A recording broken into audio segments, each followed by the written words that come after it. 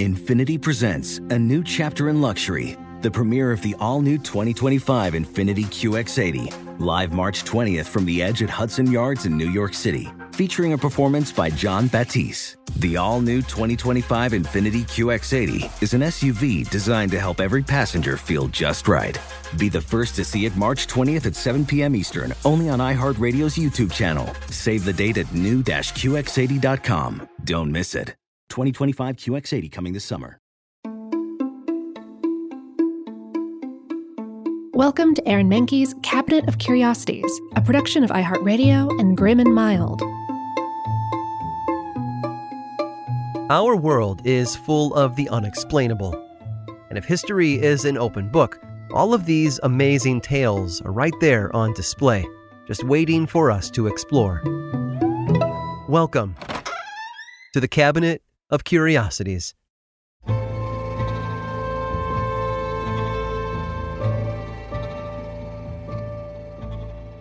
Nobody likes an overachiever, someone who shows up everyone else by going above and beyond the call of duty. They breed resentment and pettiness among those who are comfortable with things being good enough. But not Eemo Koivunen. He went above and beyond what most people accomplished, but nobody hated him for it. They loved him. He was a hero. Koivunen was born in Finland in 1917, eventually joining the military to fight the Soviet Union 30 years later. In 1939, the Soviets invaded Finland in what was called the Winter War. After a year of fighting, followed by the signing of a peace treaty between the two sides, the Soviets had taken 11% of the country for itself. Finnish soldiers saw a chance to get their territory back the following year as Hitler's German soldiers moved in. They joined forces with the Nazis, though they wanted no part in the Holocaust. All they wanted was their land back. Unfortunately, even with the Germans behind them, the Finns weren't strong enough to fend off the Soviets. The Nazis retreated, and Finland was left to face the Red Army on its own. Most soldiers saw the writing on the wall. There was no way they would survive another war against the Soviet Union. But some men pressed on despite the odds. One such soldier was 27-year-old Eemo Koivunen. On March 18th of 1944, Koivunen was making some tea for his unit. He and his men had settled in for a cup to warm themselves amid the freezing winter air when gunshots rang out around them. Koivunen, who had been placed on ski patrol that day, sped away from the Soviet incursion gaining on his tail. He skied for hours, keeping his distance until he could find safer ground, but they kept coming. Luckily, he had a secret weapon in his pocket. It was a little pill called Pervitin. German soldiers were known to take it for an energy boost to keep fighting. There were downsides, however. Those who took the drug often experienced wild hallucinations. Some even died from the side effects. Pervitin was less like adrenaline and more like a primitive version of crystal meth. Koivunen hesitated. He had never taken the stuff before, but as enemy soldiers encroached on his position, he was left with fewer options for survival. Someone called out for him to keep going. "Don't slow down," they said. So he shoved his mittened hand into his pocket and pulled out the bottle. He couldn't grasp a single pill with his hand restricted by his mitten, so he dumped the bottle out into his palm and swallowed everything that fell out. 30 pills. The effects were almost immediate. He raced ahead, his exhaustion a thing of the past. Koivunen had never felt better. In fact, he was so hopped up on Pervitin that he didn't notice the Russians shooting at him as he skied past them in the wrong direction. He also didn't notice the landmine that blew him off his skis and obliterated his foot. With the Pervitin still racing through him, he crawled over 200 feet to a ditch where he waited for backup. But it never came. Koivunen expected that he would die from any number of things: the plummeting temperatures, his gaping wounds, or from the lethal dose of Pervitin raging through his system. He spent nearly a week in that dugout, subsisting on pine nuts and a bird that he caught, which he ate raw. Days later, he pulled himself out of the ditch and set off on foot with no idea where he was going. 250 miles later, he stumbled into a Finnish hospital, which took him in and assessed his condition. He had lost considerable weight, and his heart was still racing, but he'd made it. Eemo Koivunen had ingested 30 times the recommended dose of a dangerous drug, escaped Soviet soldiers on skis, survived a landmine explosion, spent a week in a ditch in the freezing cold, and then walked 250 miles to reach safety. By all measures, He shouldn't have survived at all. But Amo Koivunen lived to be 72 years old. I guess what didn't kill him only made him stronger.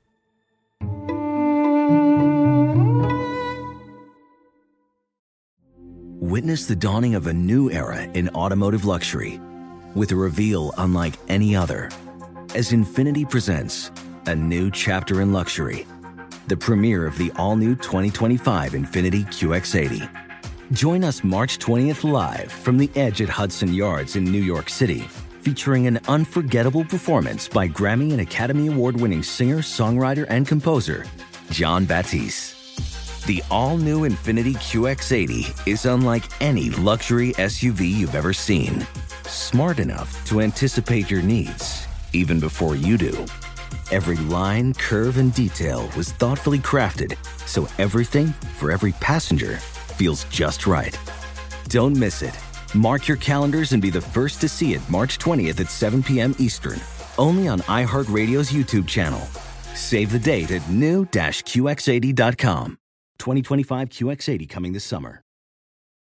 Apple Card is the perfect cashback rewards credit card. You earn up to 3% daily cash on every purchase every day. That's 3% on your favorite products at Apple, 2% on all other Apple Card with Apple Pay purchases, and 1% on anything you buy with your titanium Apple Card or virtual card number. Visit apple.co/card calculator to see how much you can earn. Apple Card issued by Goldman Sachs Bank USA, Salt Lake City branch, subject to credit approval. Terms apply.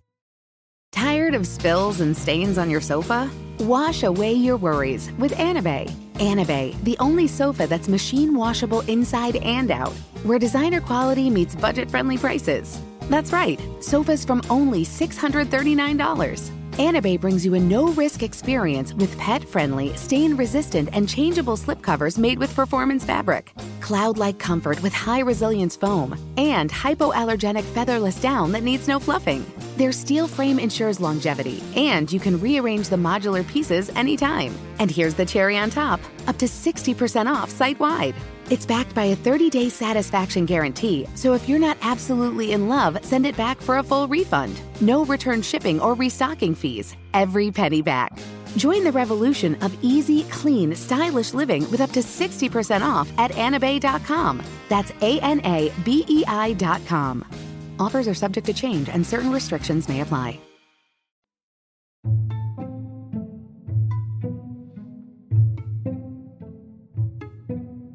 In New York City, you don't build out, you build up. Real estate is at such a premium on the small island, stores tend to be not much larger than shoeboxes. Office buildings, on the other hand, soar so high they can pierce the clouds. No matter the size, though, one thing is certain. New York is always changing. Old buildings are torn down to make way for new ones, while mom-and-pop stores of days gone by become the chain coffee shops of today. For example, the historic Pennsylvania Station, which had been the Beaux Arts fixture of Midtown Manhattan since 1910, was demolished in 1966 so a newer, more cost-efficient train station could be built in its place. A window into the past was shattered the day the old Penn Station came down, a sign of progress and its costs. But New York City was changing even before that. Back in 1910, buildings that had lined the streets of Greenwich Village for years suddenly found themselves on the chopping block. The reason? The city had become too crowded. Its narrow streets needed to be widened to accommodate a new subway line being built underneath. 300 properties spanning 11 blocks were slated for demolition, including storefronts, homes, and a 5-story apartment building called the Voorhees. The Voorhees lived at 7th Avenue and Christopher Street and had been owned by a Philadelphia landlord named David Hess. Hess's estate resented that the city was trying to do this, and they weren't the only ones. Landowners from all over New York fought tooth and nail to keep their buildings intact. Petitions were signed, lawsuits were filed, but the city officials declared eminent domain, and the fight was over. If New York wanted to use the land for public projects, then it was well within their rights to do so. The land across those 7 blocks was surveyed just before the buildings came down, with every square inch tallied up as part of the city's total. Well, almost every square inch. Apparently, the land surveyors had missed a small amount of Hess's property in their survey. The Voorhees apartment building was still demolished, but Hess's estate was entitled to the land it still owned. So the city asked them if they would be kind enough to donate that land, so as not to break up the work already underway. Hess's heirs, bitter about how they'd been treated, said no. If New York wanted its new subway line, it was going to have to build it around Lot 55, the remaining parcel of land it did not own. Which it did. The 7th Avenue subway line was eventually finished despite the Hess's ownership of Lot 55. In the late 1930s, after the estate had grown tired of paying taxes on such a tiny sliver of land, the property was sold for $1,000 to Village Cigars, owners of Lot 54 next door. It was a paltry sum for a prime slice of New York real estate, even then. Today, Village Cigars still occupies the corner of 7th Avenue and Christopher Street, and the memory of the Hess battle with the city lives on thanks to the small commemorative plaque on the sidewalk outside. It reads, "Property of the Hess Estate, which has never been dedicated for public purposes." Village Cigars is not the smallest freestanding building in New York. No, that honor belongs to the 125-square-foot Greenwich Locksmiths a few blocks away, which can only accommodate 1 or 2 people inside at a time. However, the former Hess property is still technically the smallest piece of private land in the city, at only 25 inches around. To see it, all one has to do is walk to the corner of 7th Avenue and Christopher Street in Greenwich Village and look down at the triangular plaque. And that's it. The plaque covers the entire property. That little act of defiance marks what remains of the Hess Estate's former New York footprint. You might not be able to build a house on it, but you can certainly admire what it represents. 25 inches of stubbornness from one New York City family that refused to be bullied around. Now that's what I'd call curious. I hope you've enjoyed today's guided tour of the Cabinet of Curiosities. Subscribe for free on Apple Podcasts or learn more about the show by visiting curiositiespodcast.com. This show was created by me, Aaron Mahnke, in partnership with How Stuff Works. I make another award-winning show called Lore, which is a podcast, book series, and television show, and you can learn all about it over at theworldoflore.com. And until next time, stay curious.